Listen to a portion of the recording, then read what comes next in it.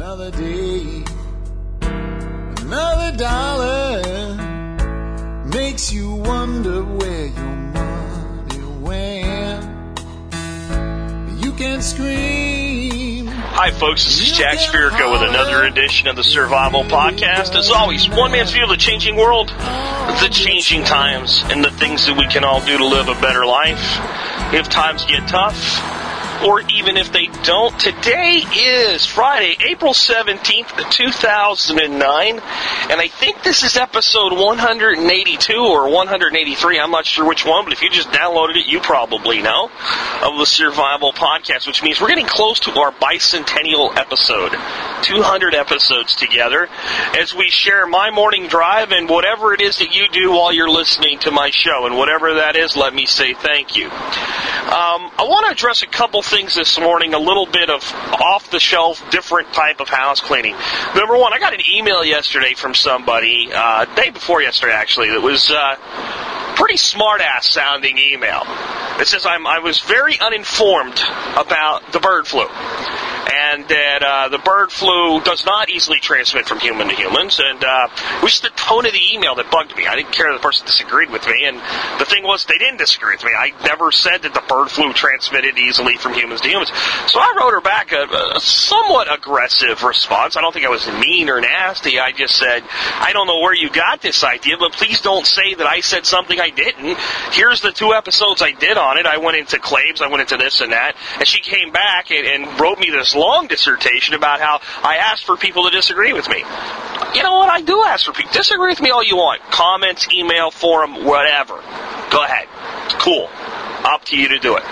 Doesn't mean I'm not going to respond to you when you make a false statement. So if you ever do that to me, don't get all upset about it because I disagree back with you.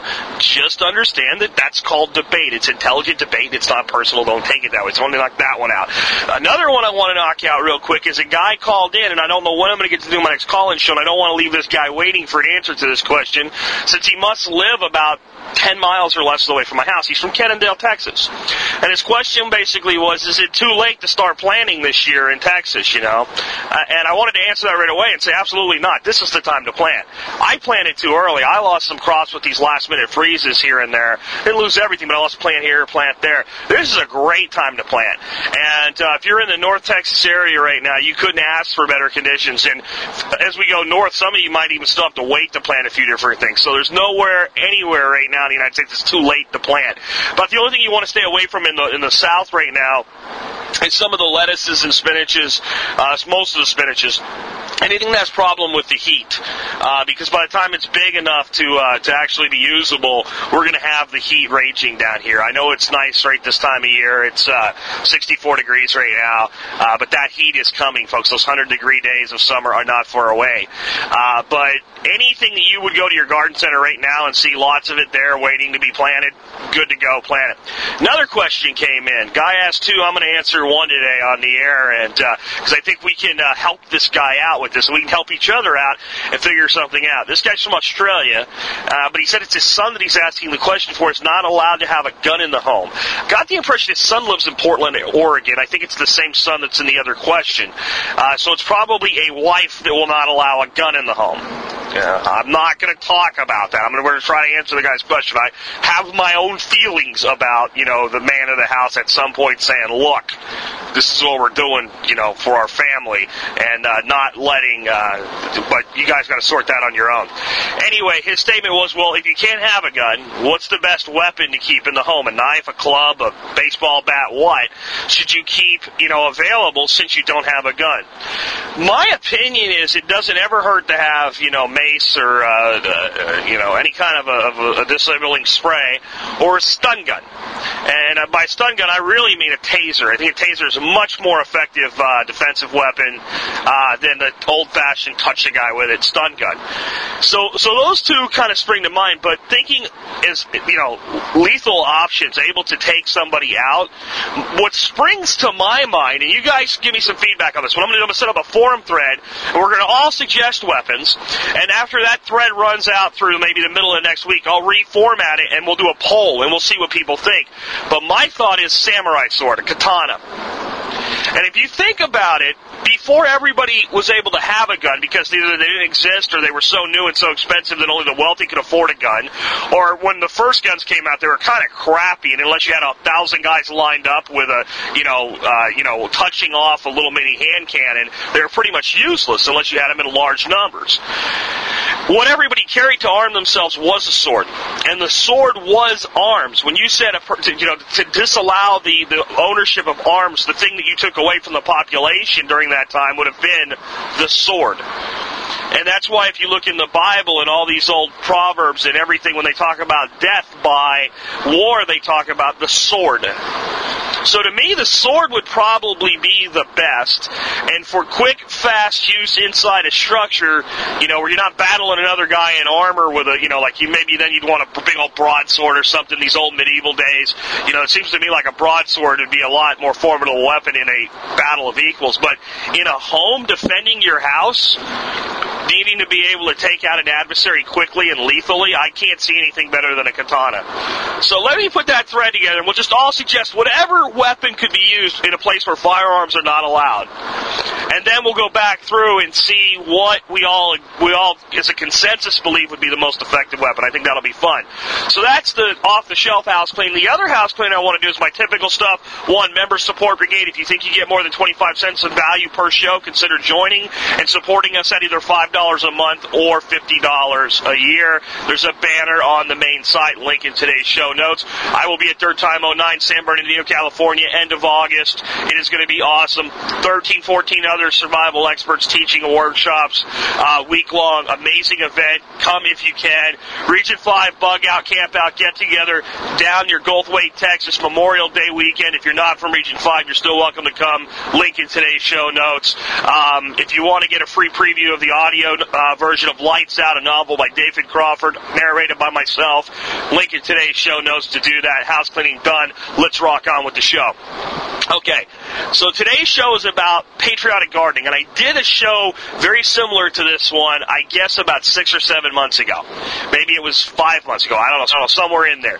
Somewhere in the 70s of the episode numbers, I believe, called The Patriot Garden, the last defense against globalism. I've decided, especially with spring and all these questions about gardening, it's time to do this show again. I don't want people to forget. I want new people to be aware of some startling, and I absolutely mean startling statistics, and this time I have more than I did the first time. There's more for me to report to you about the problem. Now, if you've not heard the first one, you may be wondering, what the hell does having a garden have to do with being a patriot? Well, if you think back to World War II, when all of our young men were overseas fighting the war, and it was old men and people who were too young and women left here, we were trying to send so many resources, because this wasn't a war like Iraq and Afghanistan, folks. This was millions of American men conscripted into service, sent off, and when you have 1 million people anywhere, it's an awful lot of work to keep them fed, clothed, fueled, supplied. You get the picture. And there were multi-millions in World War II. It was not this, 100,000 man force thing that we're doing today. So one of the things people did was they started growing what was called the Victory Garden. And the purpose of the Victory Garden wasn't just because people were poor and they needed food and they didn't want to spend the money. It had a much bigger purpose, and it's why there was so much participation. And what it was is, hey folks, if you grow some food on your own, you won't go to the grocery store and you'll use less resources. That will give us more resources to feed, clothe, supply our men fighting a war for us overseas. So the Victory Garden was an extreme patriotic movement. It was doing a little extra so someone else could have the extra that you no longer needed. Alright? So that's where that came from originally. Today, we don't have 2 million men on foreign soil fighting a war for us that need to be fed and clothed and fueled and supplied. So where's the patriotism today? The patriotism today is understanding the past and looking into the future with open honesty and realizing the trouble that our nation and many other nations, and that's the new information, many other nations of the world are in. You see, folks, from almost the founding of the United States, as soon as we started to settle the Midwest, right after we did the Louisiana Purchase and people moved into the center of the country, and we had all of these people moving across our nation, beginning to set up farms, the United States very quickly became the breadbasket of the world. And in the mid, 1900s, 1940s, 1950s, 1960s, 1970s, we fed the world. We fed the world. It's not an overstatement to say that we were feeding the world. While we were in the middle of the Cold War with the Soviets, we kept their people from starving because we sent so much food to the Soviet Union. You can fact check that. I'm not making some of you guys that maybe have learned the history of the Cold War and you really didn't live through it. You're younger people. You just read about it in books, and all you heard about was the standoff. You may have a little bit of doubt there, but those of us that were around, we remember the irony. Wait, these people are supposed to be our enemy, but yet we're feeding them because we understood the people were not our enemy. The people are seldom the enemy in any foreign nation. So we fed the Soviet Union through the Cold War. We fed half of the planet at one time. Whenever somebody had a food shortage, it was us that came in with grain from our huge breadbasket and bailed them out. We bailed out the world with food. So what does that have to do with anything? Well, a little over a year ago, for the first time in the history of the world, the United States went from being a net exporter of food, meaning that we export more food than we consume. So we figure out how much food we send out of the country, how much food we bring into the country, and how much food we grow here, keep here, and eat here. And we were always sending away more than we were bringing in. We could feed ourselves. That's what that meant. Well, about a year ago, February of 2008, the United States crossed a line that we may never go back to the other side of. We became a net importer of food. In other words, we can no longer, as a nation, under our current production levels, feed ourselves. So if every nation selling us food tomorrow said, no more food for you, shutting the door, and we had no food to import, and we had to make do with what we have in this nation, we are now at a point where this jerk-ass, and he is an asshole, folks. If you don't like cussing, I'm sorry. That guy was a jerk. Flying about 90 miles an hour up on me. Anyway, we're now at a point where if that happened, we can't produce enough food to feed all the people in this country. And that's been a big problem for me for a long time. And I want to make you understand why history is important, to point out to you how this occurred with oil. I think a lot of people are under the impression that one or two other extremes are true. And what I mean by that is they either believe that the United States has always been dependent on foreign oil, or that we've become recently a net importer of foreign oil. It's one or the other. We have plenty of oil here, but in the late 90s, it kind of started to dry up a bit, and our economy boomed, and we needed to start bringing more oil in, and that's when the problem started. And other people say, no, man, we were making deals with the Arabs back in the 60s and 70s, man. There must have always been a problem. So we must have always been dependent on foreign oil. And the reality is both of these things are true. It was around 1970 that we first crossed the line with oil and became a net importer of oil. And at that point you could say we were dependent on foreign oil, but the reality was the deficit was rather small. And we were still producing a vast amount of oil, and it was kind of weird because we'd have one grade of oil that somebody else would need, and we'd need another grade of oil here, so we would actually be exporting oil and importing oil at the same time. We were still sending oil all around the world, even though we were bringing in more than we were sending out. But we crossed the line in 1970. As the economy really began to pick up and people started buying their kids cars, was one of the big things that really got popular in the 90s. Kid turns 16, you go out and buy them a car. You don't make them work for it anymore. So it started to be where, every well-to-do family, every middle-class family, even lower-middle-class families were going out and buying kids cars as soon as they got a driver's license. Of course, the two-car family was old by that point. And then the economy boomed, and people started buying these bigger vehicles and driving further and all this other stuff.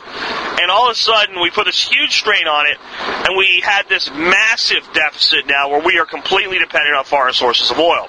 If all the foreign sources of oil turned off tomorrow, This country's in a real world of hurt. I'm talking Venezuela, Mexico, Russia, Middle East, all of it. If it all shut off, we've got massive problems. Now, you might say, didn't we have massive problems in the 70s with the oil embargo? We had rising gas prices and gas shortages. But they didn't shut down the economy. So there was still enough production domestically. But now, we've so exceeded demand with capacity with oil, we have this major upside-down thing where we have to go into foreign nations and use force to ensure the supply. And those of you that aren't for, war for oil, I understand your sentiment, but let me ask you how you get to work every day. Do you have electricity in your home that's not tied to solar panels? Right?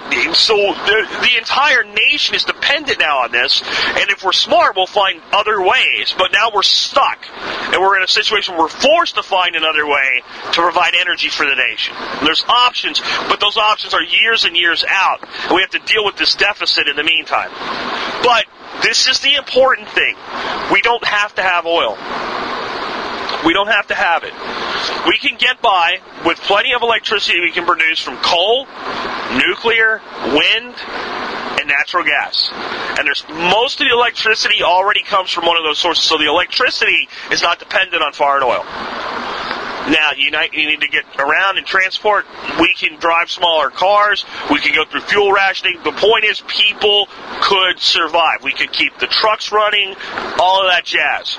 So with an oil shortage, we can make do. It won't be good. It will be more devastating to the economy than anything we've ever seen before, but people won't necessarily just start dropping over and dying. I cannot say the same thing for our food supply. You gotta eat. You have to eat. And we now have millions and millions of people living in our city that have no idea how to grow food anymore. None. Couldn't do it if you paid them. Hey, you're a farmer now. Here's some seeds. There's some dirt. Get to work. No idea. The crop will never make it through the year. They don't know how to water. They don't know how to tend the soil. They don't know how to do anything. They just don't know. Not because they're bad people, not because they're stupid people. You could teach them, but right now, they're screwed. They can't do it. They don't have, a lot of people in these cities don't have a place to grow. All they got's a balcony. You can grow a little bit. We'll talk about that in a minute. But then you're not talking subsistence growing in a container on your balcony. Now, we're starting to see a movement to correct this, and I want to spur it on. We're starting to see urban farms pop up. I watched this show recently. A guy bought a house in Detroit, Michigan for $500, and he's refabbing it. I thought that was kind of cool. Then somebody sent me an article that said a lot of people are realizing that some of these neighborhoods there's no reason to rehab a home in them.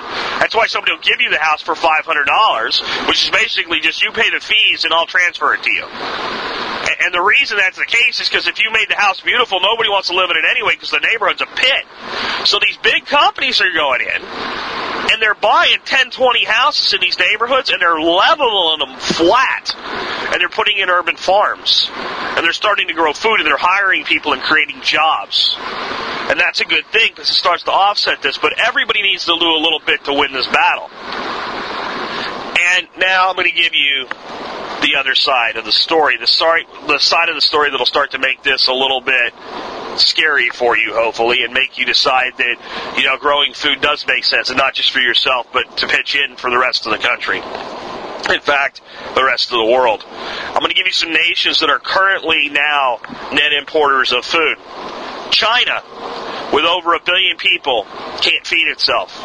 China is putting a tax on I don't mean an actual tax, I mean taxing the global food supply with over 1 billion people because they can't provide and feed for themselves.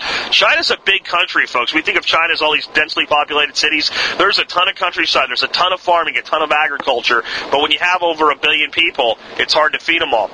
So, who else? South Africa. Plenty of farmland there. Should be able to feed themselves. South Africa, net importer of food. Okay, these are all pretty big nations with high populations. What about a smaller nation that can do intensive agriculture, great history of agriculture like Malaysia? Malaysia should be able to feed itself. All those rice paddies, all the fishing industry, net importer of food. Okay, let's go back to another country with 1 billion people, India. India has so much agriculture. Surely India can feed itself. No, India is a net importer of food. Now, Japan has 300 million people crammed into, like 20% the size of the United States, not even 20% of the continental United States, probably 15% the size of the continental United States. So you'd think they would have problems with it. You think about Japan. Japan was a feudal society for a long time. They have massive fishing industry.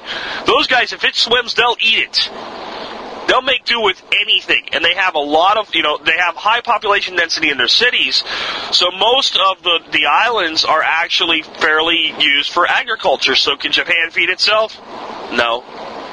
Japan is a net importer of food. All right, let's try a place where it never gets cold. You can grow food year-round, relatively small population that should be able to feed itself. Jamaica. No, Jamaica, net importer of food.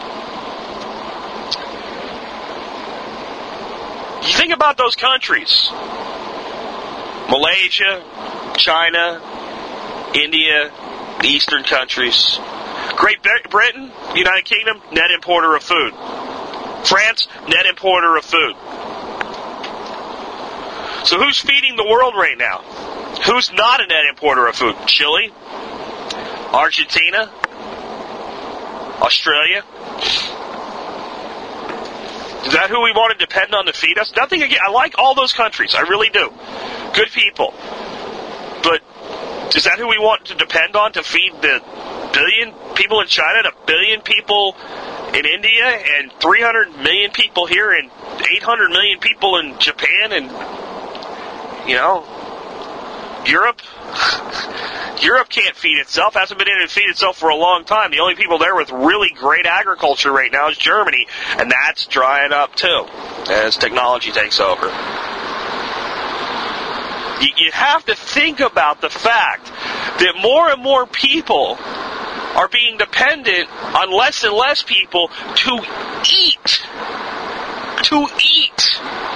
Again, this isn't oil, folks. This is sustenance. There's a big belief in the investment community that the place to start putting your money right now is in ways that will exploit a coming food shortage. That this credit mess is not over, obviously, but the next mess is in food. But unlike a mess in real estate where the price of real estate goes down, a mess in the food supply makes the price of food go up. It increases. Now, am I saying that, you better grow food and store food because someday soon all the food's going to be gone? No, that's not what I'm saying. What I'm saying is the price of food is going to get a lot of upward pressure over the next 10 years, 15 years. And just like the net importer of oil problem started in the 70s, it took the 70s, the 80s, and the 90s to really 30 years to really rear its head. The food supply, I don't know how long it's going to incubate before we really become very dependent on nations, and maybe we're talking about wars for food. But it can happen. If you go to war for oil, you'll go to war for food. Food's a lot more, it's easy to make a case to a population. We're out of food, we need some, they have it. Okay, go get it, I want to feed my kids.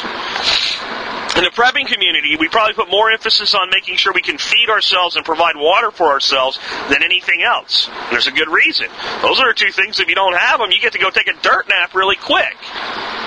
So how is this patriotic? Well, if I want you to just, for a minute, think. If you've ever flown in an airplane, when you fly over a city or a town or any kind of community with a lot of houses in it all packed together, typical subdivisions, think of all that green space you see, all those yards. And think of how people in impoverished nations that live in mud huts, that don't have the rights to the land that the hut's on because it's owned by the government, and the land won't grow anything anyway because it's not fertile, must feel when they see a picture of fat Americans sitting on our back porch barbecuing and keeping a beautiful third of an acre of grass growing by watering it with water they don't even have. We take clean water and we feed it to our grass in this country. Now, by saying kill your lawn, become the Gervais family in Southern California and grow enough food to supply restaurants in your community? No, not unless you want to. All I'm saying is, what if everybody in America would take just 5% of their lawn and grow something useful with it instead of grass and instead of rhododendrons and flowers and things? Just 5%. How how much food could urban America and suburban America produce with a 5% utilization? So you have an acre, you do a tenth of a 20th of an acre. If you own an acre, right, that'd be 10%. If you have a lot that's 100 feet by 100 feet, you convert, 10 feet by 10 feet to a garden. If everybody just did that, you can still have your lawn. I'm not destroying the entire lawn. You can still water your lawn if you like, mowing a lawn every year. That's fine. But 10%. Let's look at another way to look at this. Look at all the trees. If you're driving in your car right now, just look around and see how many trees you see. How many of them are useful from a standpoint of actually producing something people can eat? What if one in every 10 trees you're looking at right now, and if you're inside, next time you're outside, look around, and you say, what if one in every 10 trees was an apple tree, a peach tree, a pecan tree, a pawpaw, a whatever tree that can be grown in your area, a pear, a plum, a cherry. 1 in every 10 trees in the United States, in suburban America and urban America, were converted to something that actually produced food. And do you know how far our arrogance has gone? Last year I was looking at trees at Home Depot, and I asked a guy that was running the area, why don't you guys have more varieties and more quantity of fruit trees? He said, we don't sell them. So what do you mean you don't sell them? He goes, nobody wants them. So what do you mean nobody? I'm telling you I want right now, and I'm looking at these trees, and none of them really look very healthy, and I'm looking for a peach tree. And you don't have the right varieties for around here. You got a couple little scraggly ones sitting here in the back. They don't like they're being taken care of. What do you mean nobody wants one? I want one. He goes, well, you want one, but most people around here do not want trees that grow anything on it that you would eat. So why not? He says they don't want to eat the stuff that comes off the tree. So once the tree produces, it falls on the ground and it creates litter. Only in a nation like ours would we consider apples or pecans falling off of our tree in our backyard litter and lawn waste. How far have we come from the wisdom of our grandparents when we do that? So what I'm saying is you start planting a garden and you start planting some permanent crops, everything from bushes and trees to things like, strawberry patches, blueberry patches, asparagus patches, things that will produce year after year after year. You do a little bit of that, and you're actually doing something about a problem that hasn't really gotten here yet. We're a net importer of food, yeah, but we could, I don't want to overstate this. Right now, if everybody cut off the food supply, you might have to eat a few less Big Macs, some of these fat people and whatnot, but we could make it. We'd survive. There'd be some real problems at first, but we'd sort it out. We could work with the Canadians because they produce a lot of grain still, and, the Canadians and the Mexicans probably would continue to work with us, and between the three of us, we could feed North America. We could get it done right now. But I don't know that's going to be true in 10 years or 15 years if things keep going the way that they are.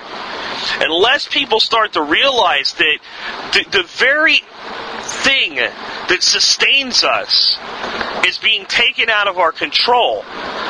And it's American companies that are doing it. It's ConAgra.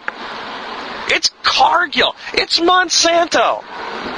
It's all of these countries. They are building up massive resources in the third world, using farming lands in third world nations that have starving people to produce food to send to us. And how long are those, they're buying their way into those countries.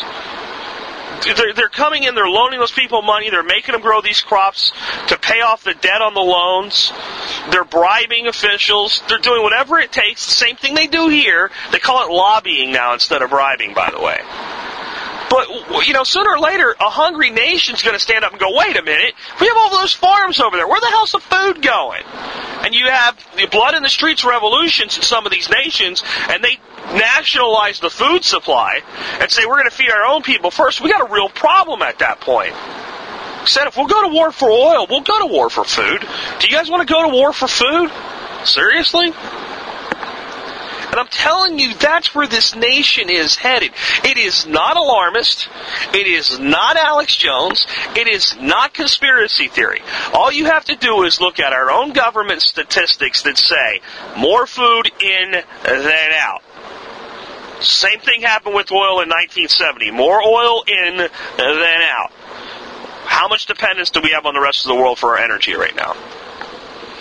Is there any reason to believe that if we stay the course with where we are now, without individual action, that our nation in 30 years won't be as dependent on the rest of the world for food as we are right now on the rest of the world for oil?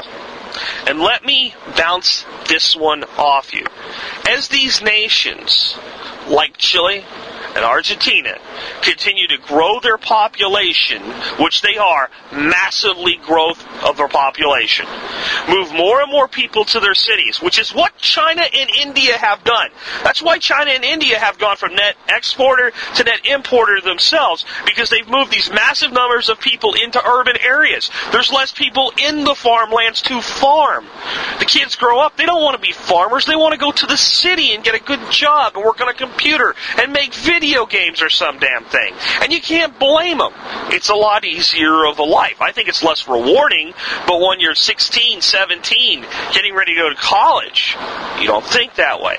Well, these other nations, Argentina, Chile, they're going to go through this same process. They're already starting. All of these Latin American nations that are currently feeding us are going there right now. What happens is less and less nations can feed themselves. It's not like oil where we can just start drilling another hole and go, hey, there's some more. We didn't know about this. Look at this. There's 1 billion gallons down there. Let's start pumping it. You want to farm, you have to actually know how to do it. You have to have somebody capable of doing it.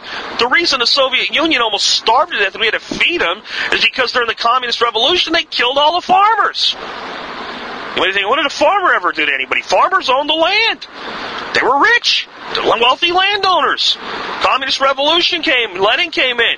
Kill them all. Kill all the farmers. Then they said, okay, now the people own the land. Cooperative farming. Get in there and farm. But nobody knew how to do it because all the people who knew how to do it were dead. So they went in, and they fumbled around for a couple of years and finally started to get it sort of right, but they could never produce at the same level. So the communists went in and took all the food from the farmers, brought it to the cities to feed the city people, and the farmers were starving to death.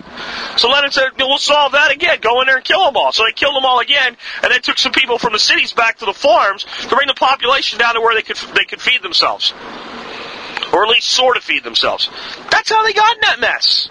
And then World War II happened, and that put down a damper on the population. But as it rebuilt, they were in the same mess. They couldn't feed themselves. That's why we had to feed them. So once a people lose the knowledge of how to farm, and the land gets used up, because it's being done with these massively intensive agriculture programs that are so dependent on things like chemical fertilizers, that sooner or later the land won't produce well anymore. When those two things happen simultaneously, which is what's going on right now, sooner or later you get to a point where the whole world can't feed itself. Think about, again, the nations I've already just given you: the United Kingdom, Japan, China, India, the United States, net importers of food.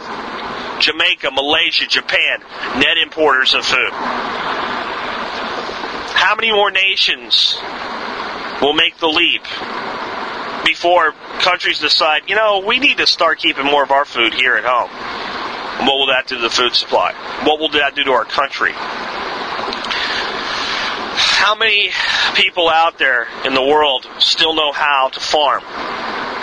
And how many other nations have subdivisions like ours? Have these beautiful suburban lots in different climates, from Maine to California and from Florida to Alaska. We have all this available land, and all it takes is a little bit of effort. And that's why I think you should garden beyond just the fact that as a prepper you have a food supply that can't run out, because you can continue to produce for yourself. Because it's necessary if we really want to keep our nation independent for everybody to do a little bit. And if you could go in your backyard once a month and dig a little bit and produce yourself about 5 gallons of gasoline, you'd probably do it. Well, you can't. But you can produce food for yourself, you can produce food for your family, and if you produce too much, and most people that give it a real shot will, if you have enough land to put in a nice little garden spread, then you can put some in a bag and you can hand it to your neighbor and you can spread the addiction. Resistance is fertile. This has been Jack Spirko with another edition of the Survival Podcast, helping you figure out how to live a better life if times get tough, or even if they don't. You can scream and you can holler. It really doesn't matter, 'cause it all gets spent.